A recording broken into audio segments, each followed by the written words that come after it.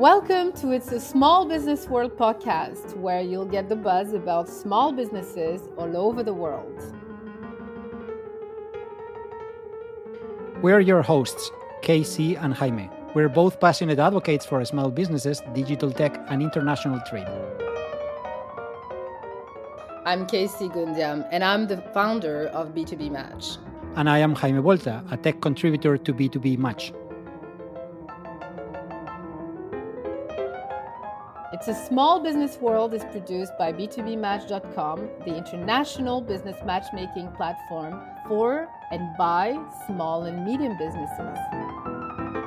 How about you check us out today? Hello, Jaime. How are you? Good. How are you? Good. Happy spring. Yeah, happy spring. I'm in Toronto, so it's when spring comes, we're very happy because here comes the sun. Exactly. You really understand that when you move to a country that is not as sunny as Spain in my case.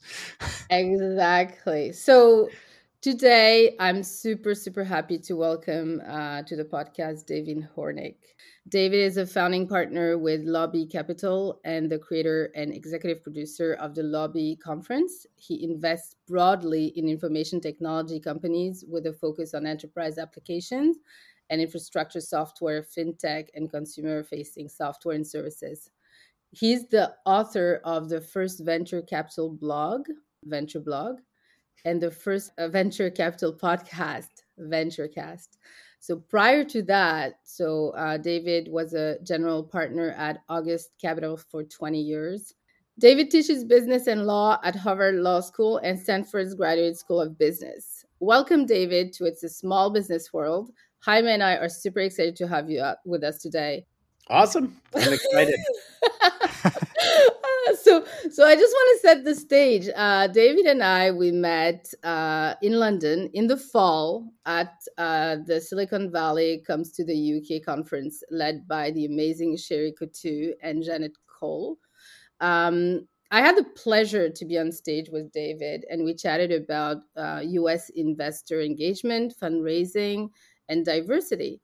And I had opened with a stat, David, I don't know if you remember that stat, but it was 49% of companies are founded by women, but only 2% of VC funding is allocated to them. Yeah, that doesn't sound right. I mean, the statistic is right. It's just not appropriate. Yeah. I'm so glad you say it. So just to start, and putting a little bit of context, because perhaps people listening to the podcast doesn't know that much. What is a VC, right? Like just starting from the very basics. Yeah, no, it's a totally fair question, and one that my mother asked when I told her, I'm leaving being a lawyer and I'm going to go be a VC, and she said, "Oh, that's so exciting. What's a VC?" I said, "Oh, that's a fair question." I mean, at its simplest, what venture capitalists do is collect money from wealthy individuals and institutions, et cetera, and aggregate it into a fund, and then meet with lots of entrepreneurs and decide which ones to invest in. So I say, oh, this is an exciting company, and I'll invest $3 million or $7 million, and then I'll sit alongside that company and try and help them to grow their business, build it into a big business. And when it works, those companies get bigger and ultimately are either sold or go public. And I'm able to return money back to my investors based on the gain in those businesses. So the bad news for me is that it's really a financial services business. My job is to turn money into more money. I hate that very much. I have no particular interest in that big picture. What I have an interest in is working with incredible entrepreneurs to help them realize their dreams. The good news is that when they do that, it turns money into more money, and then I get to keep the job. So but that's what venture capital is. So you create money on the side, right? Like as a side effect. Yeah, right. It is the byproduct. It's the fumes that come from amazing people changing the planet. That's amazing. So one of the things that really struck me when we met was your style. For me, you were the anti-stereotype that I had as a VC, and I was fascinated by the conversation, but the authenticity and also the genuine care you had for people you were talking to. And this is why I want us to talk a little bit about your style. What is your style as a VC?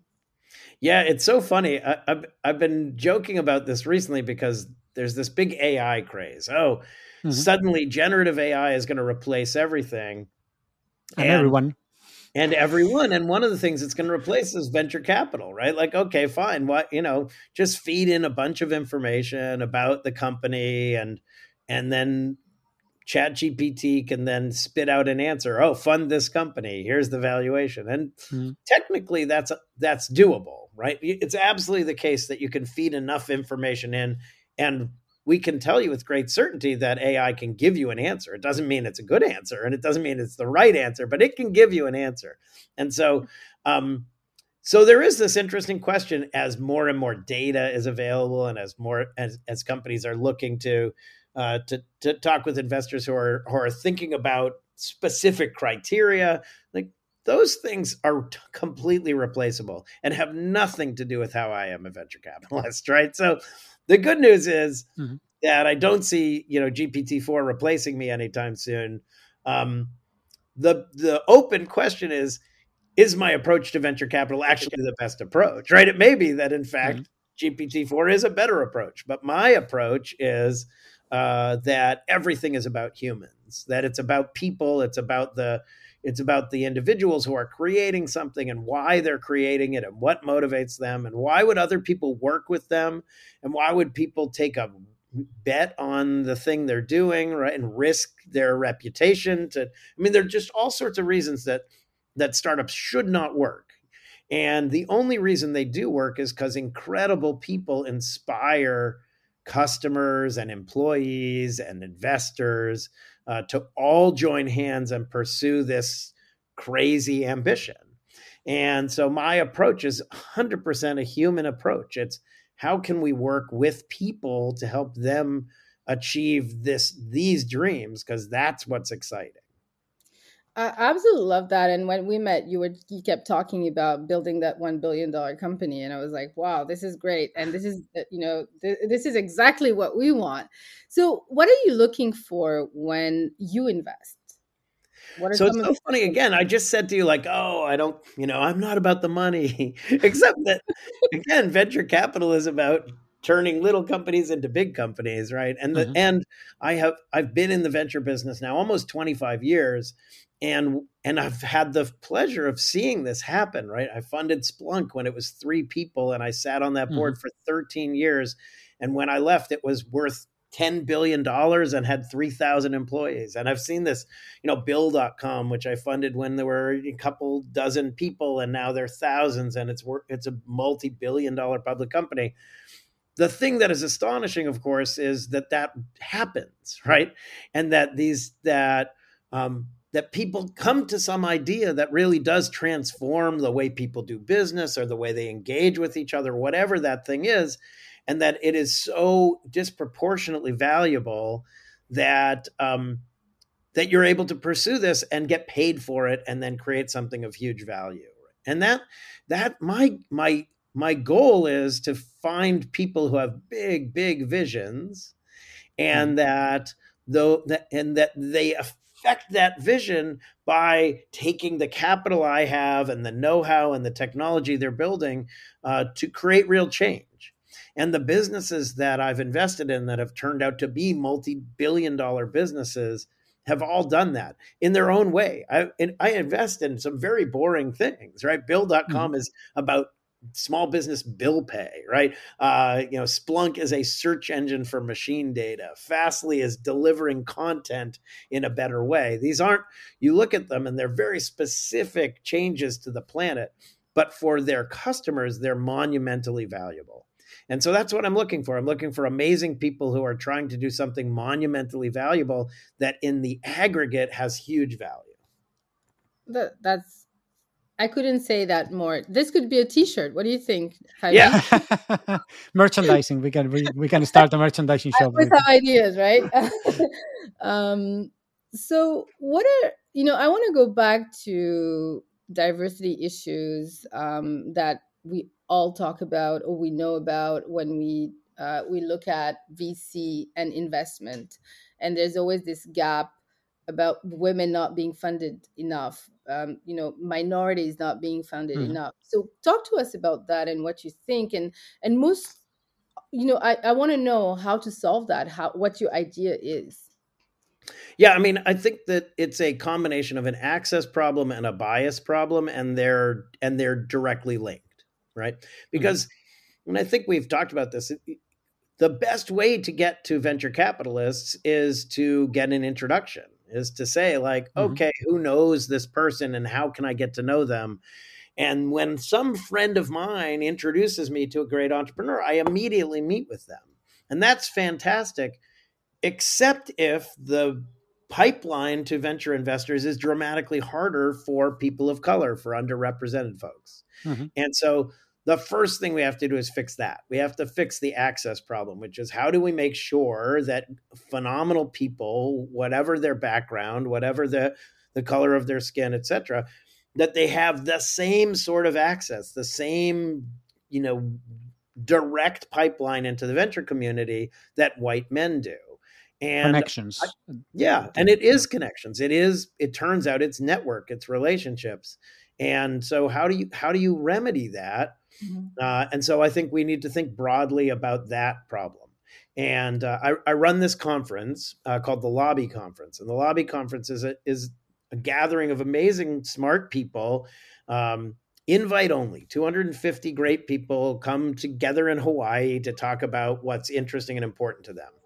And I have one that's a consumer business conference and one that's an enterprise business conference. And the first year I had the conference, which is now 16 years ago, I was not intentional at all about who attended the conference, which is to say, I just invited a bunch of amazing people who are my friends, and it will be of no surprise to both of you that it was a bunch of white men.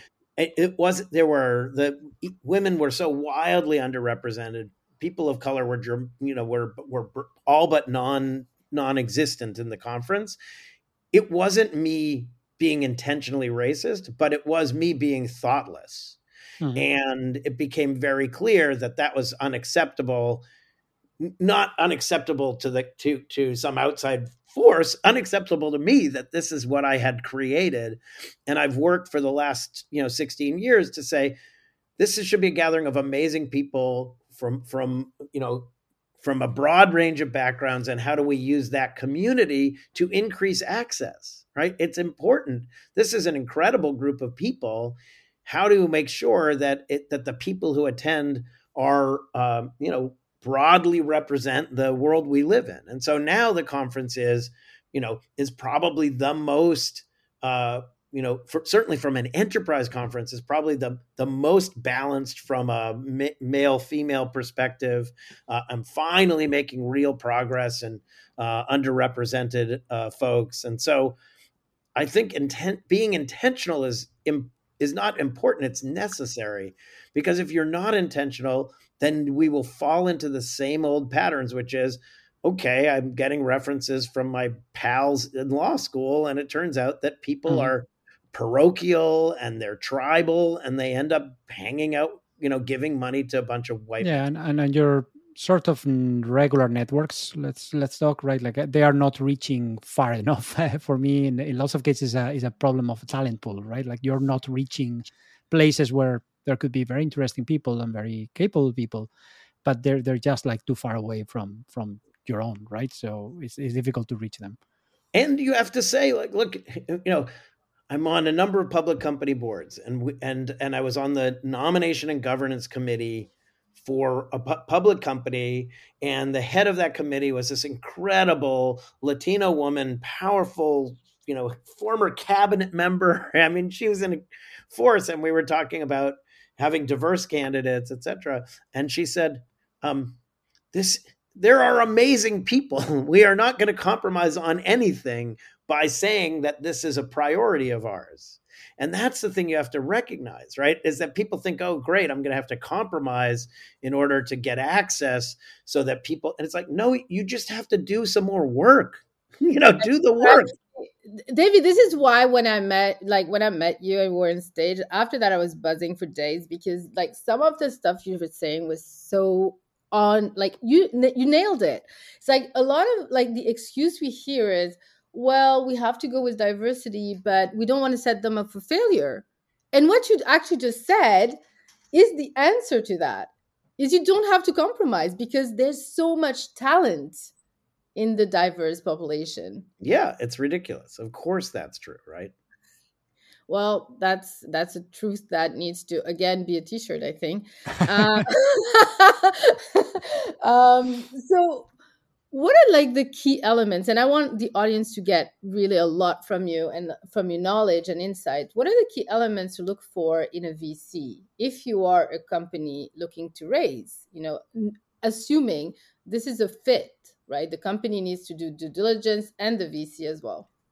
I just signed a term sheet with a great founding team, included a fantastic female founder. So that's great, and it was such a great example of what the process should look like. This was an amazing company, and therefore they had a lot of choices, and it became competitive. And the first thing I did, and this is always true, is I said, I'm excited about funding your company. Let me introduce you to anyone I've worked with in the past. And I made a set of introductions. Here are folks who've worked with me closely, and they connected quickly. But then this CEO did what every CEO should do and reached out to more of my founders through other means that are not introduced by me, and said, hey, I'd love to talk with you about David Hornik. What is it like to work with him? So he did more work, an astonishing amount of work to understand what it was like to work with me. And in the end, when we sat down and ultimately agreed to a term sheet, he said, look, at this point, I have a very clear picture of what it's like to work with you. It was astonishing how consistent people were about what it was like to work with you. And I said, yeah, well, that's, I'm a very specific thing, right? If you, the typical venture investor doesn't think that making jokes at your board meeting is value add. I certainly do. I think that's very valuable. Amazing. Well, it can also depend on the jokes, right? Oh, that is true. Yeah, there's some that could be less appealing. So I think the key is that this is a relationship, right? And we've all been in relationships, and it's not like it's not like everyone is meant for the same person. So I say to folks when I say, "Oh, I think this is an interesting business, and I'd love to fund you." If this goes well, I'm going to work with you for 10 years, 15 years. Renee Lacerte, the founder of Bill.com, and I have been working together now for 23 years across 2 companies. I funded Renee before he married his wife. He's been with his wife for a shorter time than he's been with me. That's a big relationship. So you have to find the people that are compelling to you. And if my people first view of company building and my focus on that isn't valuable to you, or you don't think is providing the principal value, then don't take my money, because it's not going to change. I'm not going to change how I behave. If you want someone who is deeply technical and is going to give you directives and those sorts of things, or if you're looking for someone who's a financially driven individual who's going to push you on let's focus only on your, ROI or whatever, those people exist. They're out there, and you can find them.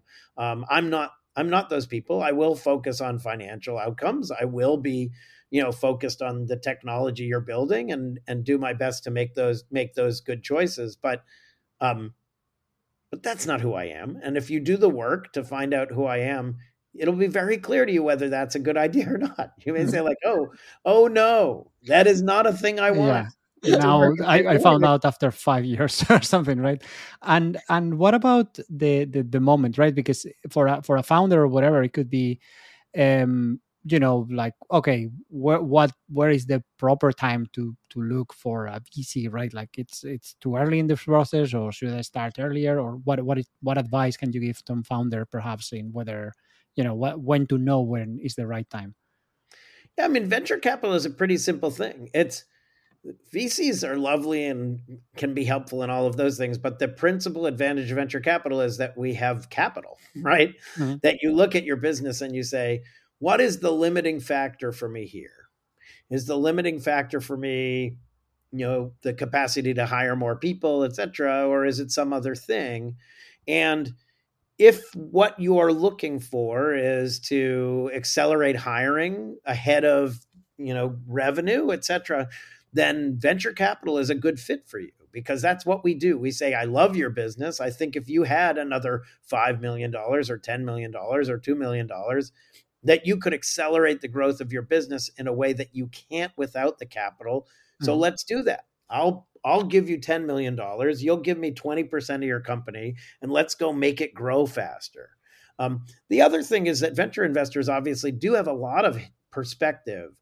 We've seen lots of companies. The fact that I've seen, 4 companies go from a handful of people to a multi-billion-dollar public company is a lot of perspective. So sometimes you say like, oh, I want that perspective, and venture investors have it. Sometimes you want the the imprimatur that comes with having a venture investor. My partner, Dave Marquardt, who founded August Capital, the firm where I started, was the only private investor in Microsoft, and Microsoft did not need the money.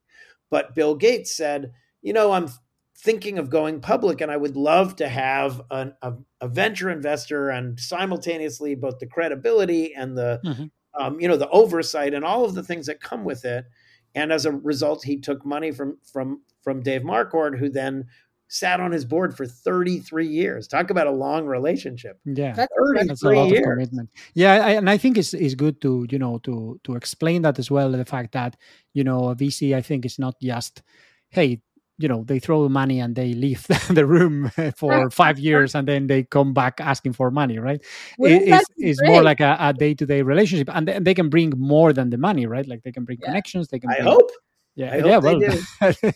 And actually, that brings me to that question that I've met so many companies ask is, what about that pitch deck? And there's so much conversation around what the pitch deck should be. What do you want to see?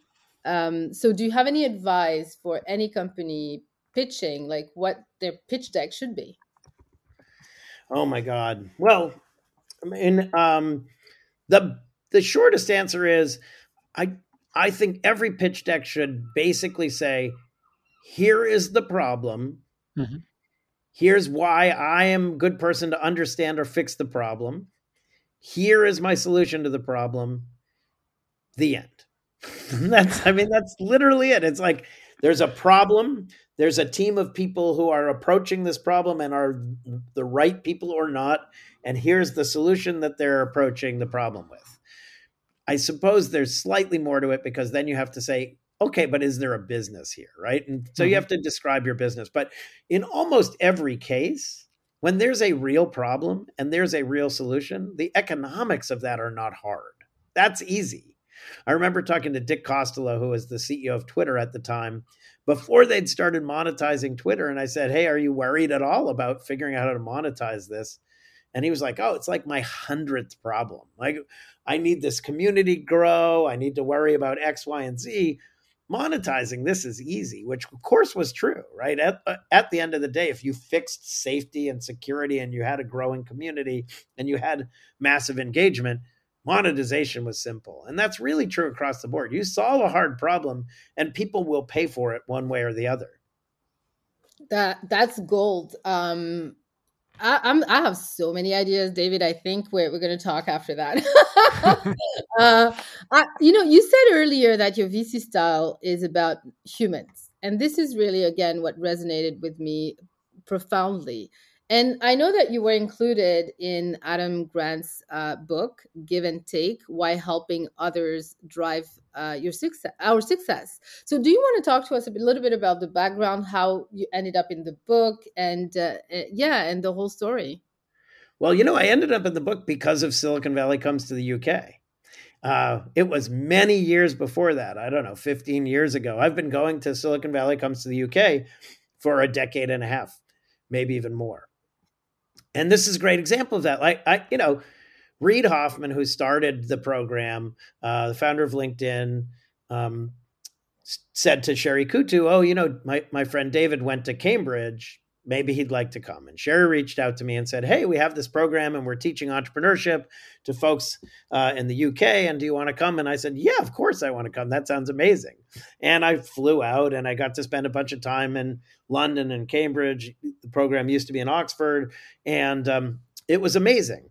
And during one of those events, I was talking with the editor of Wired UK.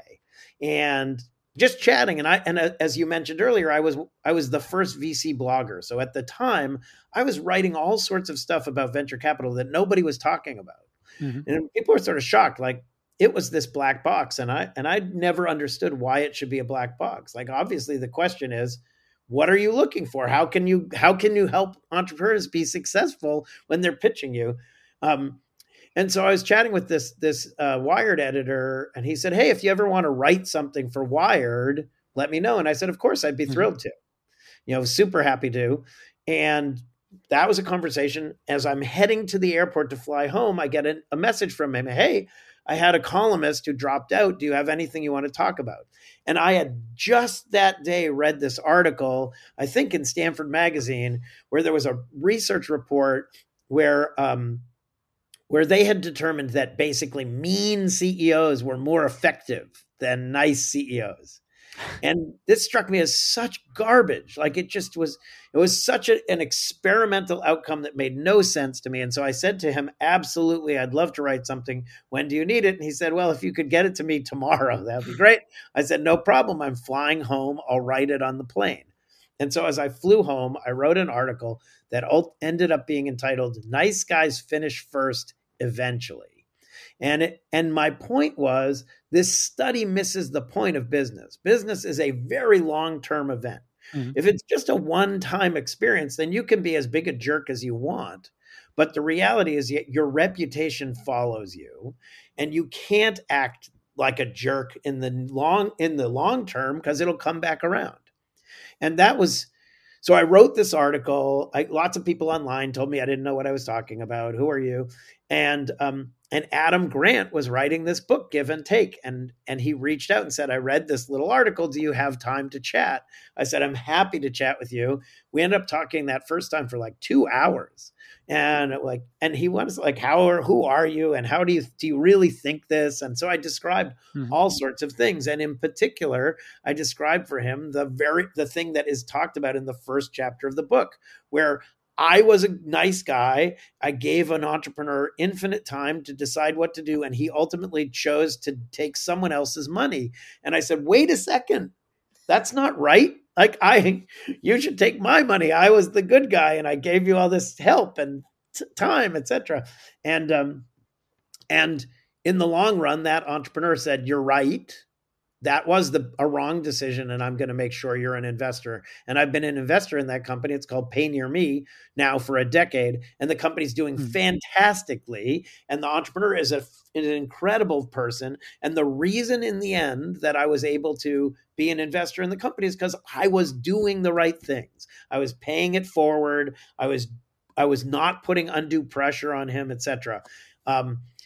And so Adam was, wait, that's the story of being a giver, of being someone who ultimately does things for others, and that over the long term, it comes back around and helps you to be successful. So that's how I ended up in Give and Take. That's incredible. I mean, this listening to you, I want to tell the audience who's going to listen to this is just keep going. If you meet VC that are not the fit, that are not who you think would work well with you, or that are jerks, just keep going. Eventually you will meet that one person that is great for you. And I love how you spin it around, and it's just like great. Thank you so much. I mean, David, we could stay. And I'm very, very. Your time is very valuable, so we could stay here and talk for like a day. I think, Jaime, right? yeah. It's all very but it's all very interesting, right? And it's all a lot of stuff that normally don't get talked a lot, right? Like I guess you have to be on actually trying to get into VC to get all that kind of information. Absolutely. So where do people find more about you? Where do they follow what you're up to? And you said you had a blog as well and a podcast. So tell us a little bit more how people can follow you and hear more about what you do. Sure. I will admit, I wrote my blog for a decade. It was incredible. It was what I focused my attention on. And after 10 years, I thought, like, there are better places to focus my attention. There were tons of people blogging. And so if you go to Venture Blog now, you'll see a lot of great content that I think is still relevant, but you won't see a lot of new content. So I really do need to start my podcast again because it was so fun. As you can see, I love this. This is incredibly fun. So I should get back to that.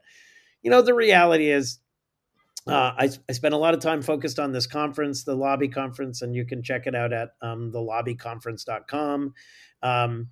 And otherwise, I'm spending time engaging with folks on Facebook and on LinkedIn, and I'm easy to find and follow, and that's great. And if you want to reach out to me, that's easy. I'm Hornik, Hornik, at lobby.vc, lobby.vc. So, you know, I mistakenly always say to people, I answer every email because that's what I was going to ask you. I was going to say, do you want people to reach out to you by email? I do. I mean, look at the vast majority of emails, of course, don't turn into outcomes. But on the other hand, you know, I don't understand what the alternative is. The alternative is to not read email, or is to not encourage people to reach out with ideas or for help or whatever. So yeah, Hornik at Lobby VC. That's incredible. I want to thank you for your time, and I'm sure Jaime will echo this. Thank you for your time, insights. But to me, what really, really resonates is your kindness and the kind of human you are. And I can't wait to connect with you in person soon. And hopefully we'll see each other again at Silicon Valley comes to the UK. I hope so. I look forward to it. And great talking to you and great meeting you, Jaime. And let me know how I can help. Yeah, thank you very much.